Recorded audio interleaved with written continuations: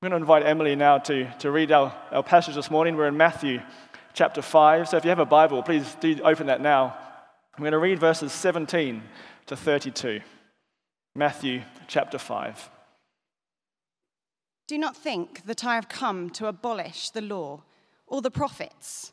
I have not come to abolish them, but to fulfill them.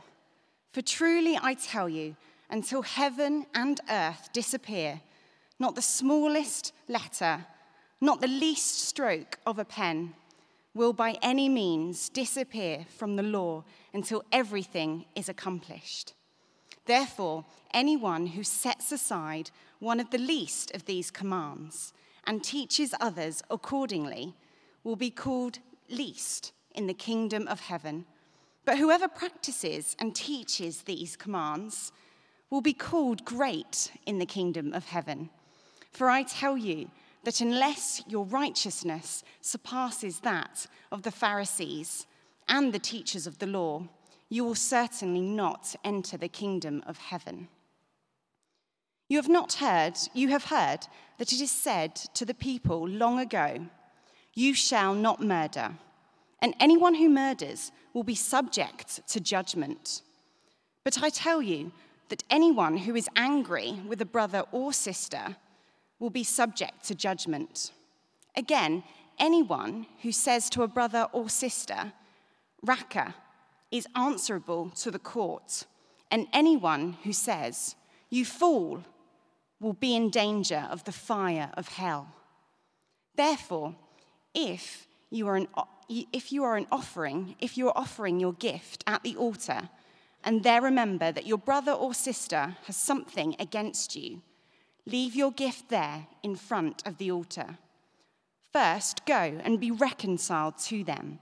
Then come and offer your gift. Settle matters quickly with your adversary who is taking you to court. Do it while you're still together on the way, or your adversary may hand you over to the judge, and the judge may hand you over to the officer, and you may be thrown into prison. Therefore, I tell you, you will not get out until you have paid the last penny. You have heard that it was said, "You shall not commit adultery." But I tell you that anyone who looks at a woman lustfully has already committed adultery with her in his heart.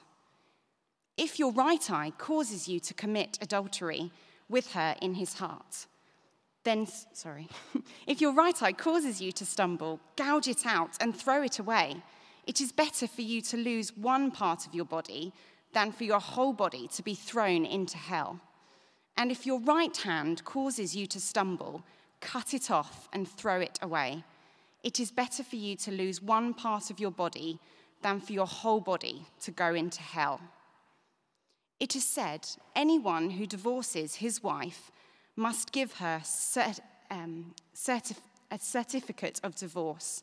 But I tell you that anyone who divorces his wife, except for sexual immorality, makes her the victim of adultery, and anyone who marries a divorced woman commits adultery. Thank you, Emily. Phil, thank you. Over to you. Thanks so much, Josh. Thanks, Emily. Now, when I was in year 8, I had a change of geography teachers halfway through the year. Mr. Solomon was the first teacher. His motto was, "Keep it simple, stupid." That probably told you what he thought of us. But the first thing he did was made us write that motto on the inside of our geography workbook. I really loved him, by the way. The second geography teacher was Mr. Stapp. And in our first lesson with him, he noticed that one of us had Mr. Solomon's motto written on our geography workbooks. And then he made us cross it all out because he had an entirely different approach to teaching geography. Out with the old and in with the new. And we see this so often in governments and regimes and organizations that are forever being changed. A CEO retires, a new government is elected, a new head teacher takes the school in a different direction. Now, the Sermon on the Mount has the potential to be one of those moments where everything changes. You see, for the Jewish people, for hundreds of years, they'd listened to God by reading and obeying the scriptures, God's word. And those scriptures were God's authority to God's people.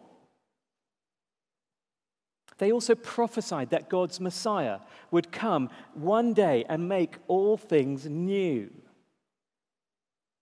And the Messiah was who Jesus claimed to be. God's Messiah with God's authority. So here's the thought at the back of everybody's mind. If the Messiah is come, bringing a new way of doing things, what happens to the old way, the law? Was this sermon the beginning of a new regime, the beginning of a new authority? Was God's word being thrown out the window? Another case of out with the old and in with the new. These were important questions for the Jews in Jesus' day. And even today, many Christians are asking the same thing. Has Jesus come with a new authority to do away with the Old Testament law? Because if the answer is yes, then we don't need the Old Testament, do we? If the answer is yes, then there's a difference between the God of the Old Testament and the God of the New. If the answer is yes, then Jesus is setting a precedent. It's possible for a new revelation, a new prophet, a new authority to take the place of all that is gone before. And that's why we need this second half of Matthew chapter 5. Because in these verses, Jesus tells us the answer is no. He's not a new authority that will do away with the Old Testament. Not the law, not the prophets. Instead, what he goes on in the next part of Matthew chapter 5 is to re-emphasize the importance of the law, to underline the beauty of the prophets and clear up the debate about what he's come to do. And even more than that, this is the beauty of it. He teaches us to understand the law and the prophets in a beautiful way and to apply it, to live it out in everyday life. You see, many Christians today are confused about how we relate to Old Testament scriptures, particularly the law. You see, on the one hand, some Christians are very concerned about obeying the law, and so much so that they end up relying on that obedience to give them security with God. Others, and this is becoming more common in modern Christianity, others completely disregard the law and choose their own moral standards, and they insist they're meeting them. Still others just bed themselves down in shameless mediocrity. I'll redefine God's law so it fits my comfortable world. And often this kind of misunderstanding of the law ends in either a guilt-fueled legalism. You see that often in the Catholic Church. Or a reckless, abandoned disobedience. You see that often in the Free Church. Or that shameless mediocrity. I'll carry on doing God my way as long as God doesn't impinge or ask too much of me. It ends in Christians who are either moribund or enslaved by the law or enslaved by lawlessness, rather than freed by the King who has come to live out his word and to help us do it too.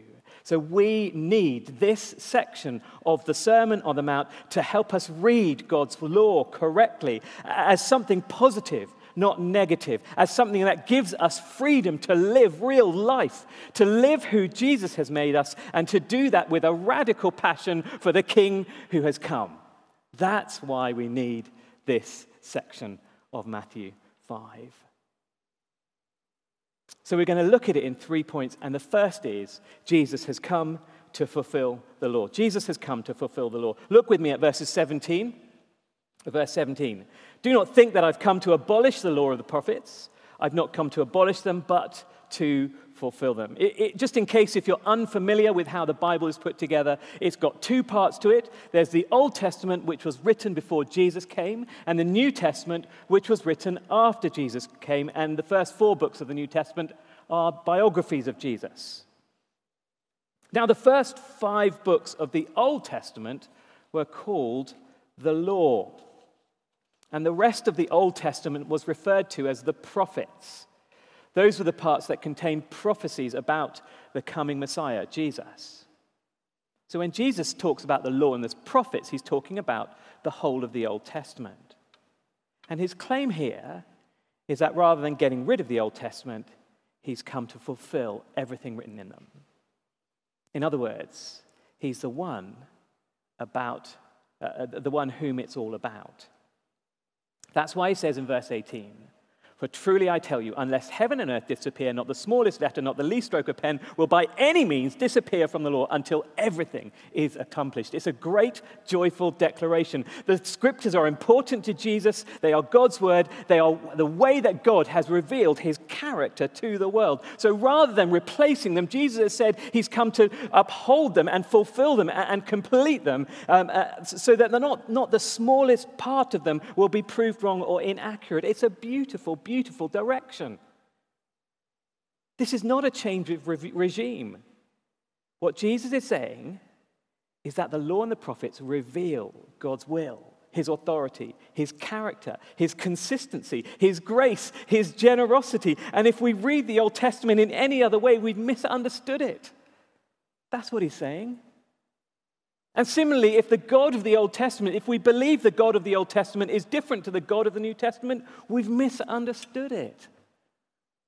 Why? Because it's all about Jesus. That's why Jesus says in verse 19, look at it with me. "Therefore, if anyone who sets aside one of the least of these commandments and teaches others accordingly will be called the least in the kingdom of heaven. But whoever practices and teaches these commands will be called great in the kingdom of heaven." Jesus is saying, on the one hand, if we belittle the Old Testament, then we don't understand it. And therefore, we don't understand salvation. We're the least in the kingdom. But the reverse is also true. If we listen to the Old Testament scriptures, we will understand who God is. We will get his character. We will revel in his salvation. And we will be called the greatest. Why? Because as verse 20 says, "For I tell you that unless your righteousness surpasses that of the Pharisees and the teachers of the law, you will certainly not enter the kingdom of heaven." He's telling his disciples that access to the kingdom can only be through a greater righteousness than anything they've seen. Now, just to put that into context, they had been brought up looking at the Pharisees and saying, those guys are the bee's knees in righteousness. They set the bar of righteousness. We are lesser righteous people. They are the uber righteous amongst us. But Jesus is deliberately provoking their cultural expectations. He's saying they're not righteous at all. They've misrepresented what it took to be right with God. But now here's the beauty. A new righteousness, a new rightness with God is on offer. One that would bring people into a true relationship with God. One that would bring them true righteousness. Now, if you've been listening to the series on the Sermon on the Mount, weeks ago, you will remember that I went on about a car called a Bugatti Veyron. Here's a picture. Here we go. Beautiful. Well done, tech team. Love it. The picture of a Bugatti Veyron, except this isn't one. This is a Honda Civic, crudely panel beaten to vaguely look like one. But it's trying its best.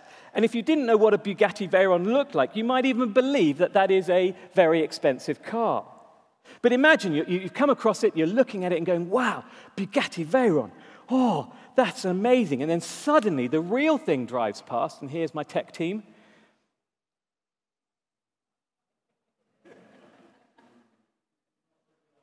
Oh, the real thing drives past. Well, hopefully we'll get that picture in a minute. And it reveals the Honda Civic as an imposter. A poor comparison that it really is. And in the same way, Jesus has come to fulfill the law. There it is. Thank you very much. That's a real Bugatti Veyron. That's the beautiful thing I've been going on about for months now, it seems. But do you see, Jesus has come to fulfill the law, to teach the law in such a way that any previous attempts to explain it are exposed as frauds. And you know, even exposing our own fraudulentness. Why? Because we read the law so wrong, so often. We are frauds just like the Pharisees. So what Jesus does is in the rest of the passage, he picks out 6 examples where God's law has been misrepresented and messed up by our bad expectations and teachings. And for the rest of our time this morning, what we're going to do is just look at those first 2, and we'll leave the 3rd example of divorce for another time when we can come back to it and look at the subject more widely. It just needs a whole morning on it, if I'm going to be honest. And I don't want to just shoehorn it at the end of what Jesus says about those first 2. So we'll look at the next 3 examples next week as well. And the first thing Jesus wants us to see is the spirit of the law. See the spirit of the law, not the letter of the law, not just the letter of the law. That's our second point this morning. See the spirit of the law, not just the letter of the law. Jesus starts off by pointing out the shallow cultural perception of sin. So look at verse 21 with me. You have heard that it was said to people long ago, you shall not murder, and anyone who murders will be subject to judgment. Jesus starts by showing his disciples that the Pharisees had taken what was said in Exodus in the Old Testament law and made it to mean something of their own. So they believed that the 6th commandment related to the action of killing and no more. They were teaching that if you never took someone else's life, you could stand before God and have never broken the 6th commandment. You could say to God, tick, thank you very much, I am not a murderer. But the problem with that interpretation was that they were seeking how to keep the letter of the law whilst ignoring the spirit of the law. And that's why Jesus says, but I tell you. That's why Jesus says, but I tell you, in verse 22, anyone who is angry with a brother or sister will be subject to judgment. Again, anyone who says to a brother or sister, Raka, is answerable to the court. Anyone who says, you fool, will be in danger of the fire of hell. You see, Jesus was pointing out that murder is not just about the action, it's about the heart.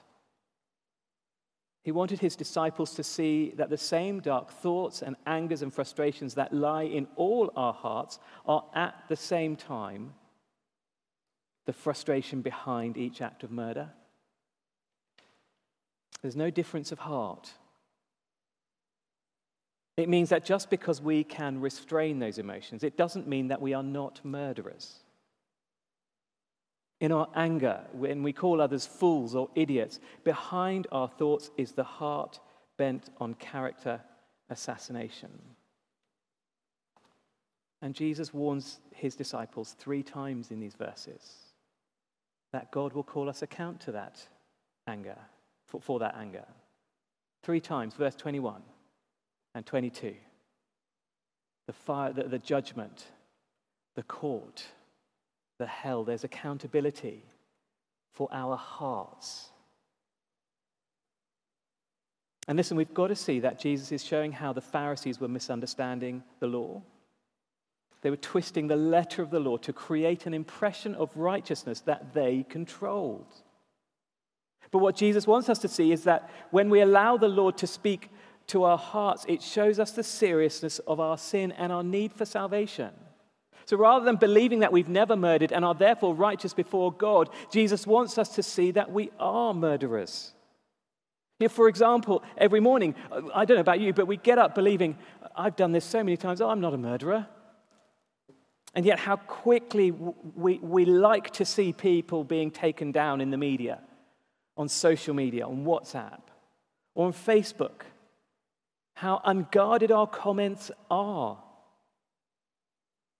And that's why in verse 23 to 26, Jesus doubly urges his disciples to seek reconciliation rather than commit to hypocritical worship. In other words, if we are to truly understand the 6th commandment for what it really is, we will realize the shame in our anger and repent quickly of it. And notice, interestingly, the direction of responsibility. It's not the responsibility of the offended person to point out the offense. But rather, in both instances, Jesus says it's the offender's responsibility to seek reconciliation. Gospel-centered reconciliation is about seeing our own offenses, examining our own hearts, seeing where we have offended and hurt and wounded and destroyed and committed assassinations, and going to seek reconciliation quickly. It makes it so different to the religion of the Pharisees, because the Pharisees believed themselves faultless. I'm not a murderer, but I'll destroy that person in the media. They were trapped in their hypocrisy. But Jesus has come to set us free from that. And I want us to see the beauty of the freedom. This is the opposite of revenge. This is seeking forgiveness when we have offended. Now, I imagine one or two of you might be saying this. The problem with that, Phil, is all that Jesus is doing is adding to what the Pharisees have said. So the Pharisees say, you can wake up in the morning and say, I've not murdered. But Jesus says you've got to wake up in the morning and go, I'm not angry. Isn't all Jesus doing is growing the burden? Well, it would be the case if we didn't see what Jesus is saying here in the context of the Beatitudes. They are so, so, so important at shaping what we're reading right now. Because if we're not careful, we end up saying, Pharisee Phil has just told me not to be angry. How much harder is that? But Jesus says, blessed are the poor in spirit. Blessed are those who mourn. Blessed are those who see themselves as the worst sinners in the world and who need to repent. He says, blessed are the merciful, blessed are the peacemakers. In other words, those who have seen they have been shown such mercy, who have realized the reconciliation that Christ has given. That once we were enemies with God, once we wanted God dead, we shook our fists at him, we stuck two fingers up at him in defiance, and we were absolutely wanting him out of our lives, and he came into our lives and brought us near and showed us his love. That is reconciliation. That is mercy. And therefore, how can we not show mercy? How can we not seek reconciliation? How can we not be the merciful and the peaceful? There is the spirit of the law. Isn't it just amazing? Doesn't it just shape what Jesus says here? So if we can never say sorry because we can't see our offense, or if we think admitting our mistakes is a weakness, we've not understood the Beatitudes. And can I encourage you, go back and read them again and again and again until you realize the spirit of the Beatitudes that shines out in the spirit of the law. We cannot read what Jesus says here without understanding who we are and understanding what God has done for us. Why? Because it brings out the spirit of the law. The law brings life. It brings peace. It brings mercy, it brings forgiveness. Why? Because it exposes our sin for what it is and our need for a Savior. There is the beauty of it. And once we understand that salvation, how can we not seek reconciliation? How can we not do it? We have been shown peace. So when it comes to parenting, why? How important it is to say sorry for the sins we commit against our children. Like when we lose our tempers or don't keep our promises, or when we insist on them thinking that we are never wrong. Why? It's important. We've got to model the forgiveness shown to us. We've got to model reconciliation that Jesus teaches us here. It's important that our children know and understand that we are the worst sinners on the planet. Because our children are the ones who see us as the worst sinners on the planet. They see our faults. They see our lack of forgiveness. They see us laugh. They see us cry. They see us in all our faults as well as our love. So our responsibility is to say sorry Be quick to reconcile. Why? Because we understand the spirit of the law. It shows us our sin and our need for salvation and the richness of the work that Christ has done in our hearts. And therefore, how can we not seek out this reconciliation that Christ with others, if Christ has brought us near to God? So let's not be slow. Let's walk in the freedom of the law. Let's not be slow to tell others what we've done to them and seek reconciliation. You know, the last point here that Jesus mentions is this: don't distance yourself from the consequence of sin. Don't distance yourself from the consequence of sin. Jesus continues by showing how our lust breaks the seventh commandment: you shall not commit adultery. Look with me at verse 27. It says this: you've heard that it was said, you shall not commit adultery. And again, Jesus begins this section by showing his disciples how the Pharisees had reduced the seventh commandment to the act of sex outside marriage. And again, they were under the impression that as long as you didn't actually commit adultery, you were not guilty of the action itself. The commandment didn't apply to them, and they were perfectly innocent as far as the seventh commandment was concerned. Again, they'd just taken the letter of the law and reduced it to a single act.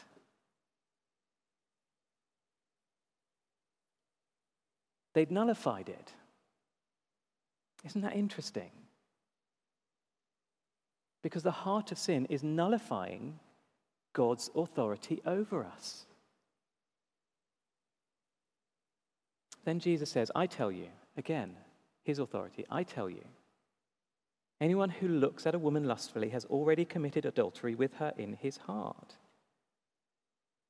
Let's be clear, these verses don't prohibit the normal attractions that exist between men and women, but they do highlight the deep-seated lusts which consume and devour. So rather than trying to justify sin by nullifying it, Jesus speaks his piercing words. Anyone who looks at a woman lustfully has already committed adultery with her in his heart. And it brings out the shame in all of us, doesn't it? Jesus tells his disciples that the commandment goes further than merely the act of adultery. It applies to our hearts and our thoughts as well. And perhaps it's because sexual sin can be so destructive to a culture that Jesus exaggerates the remedy to combat it. Look with me at verse 29 to 30.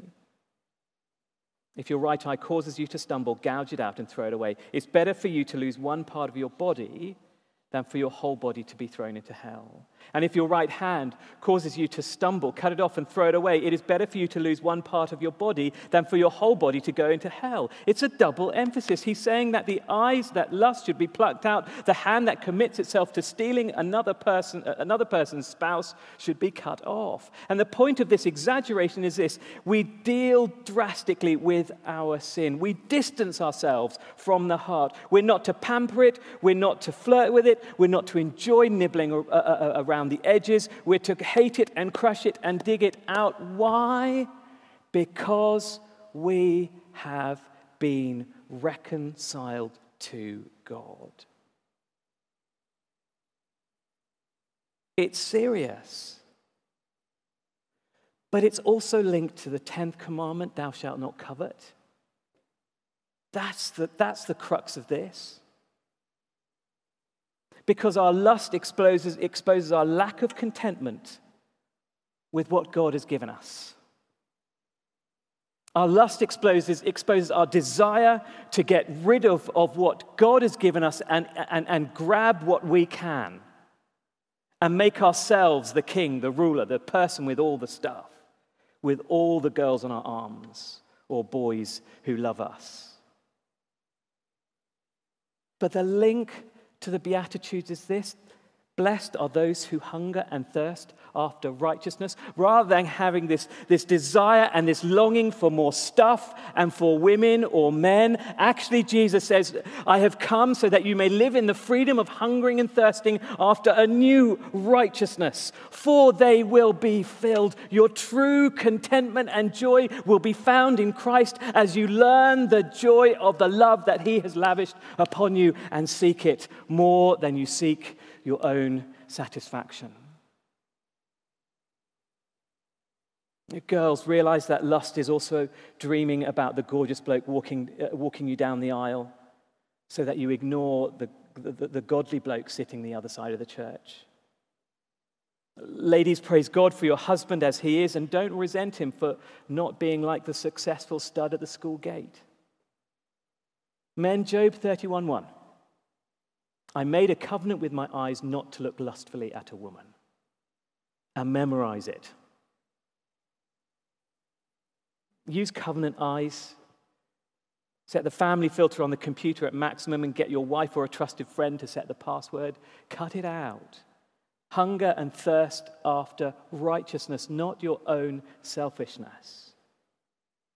Stop coveting. Why? Because Christ has released us into a new hunger and thirst, which will be filled as we seek it. Why? Because Christ has promised it by his word and by his own blood.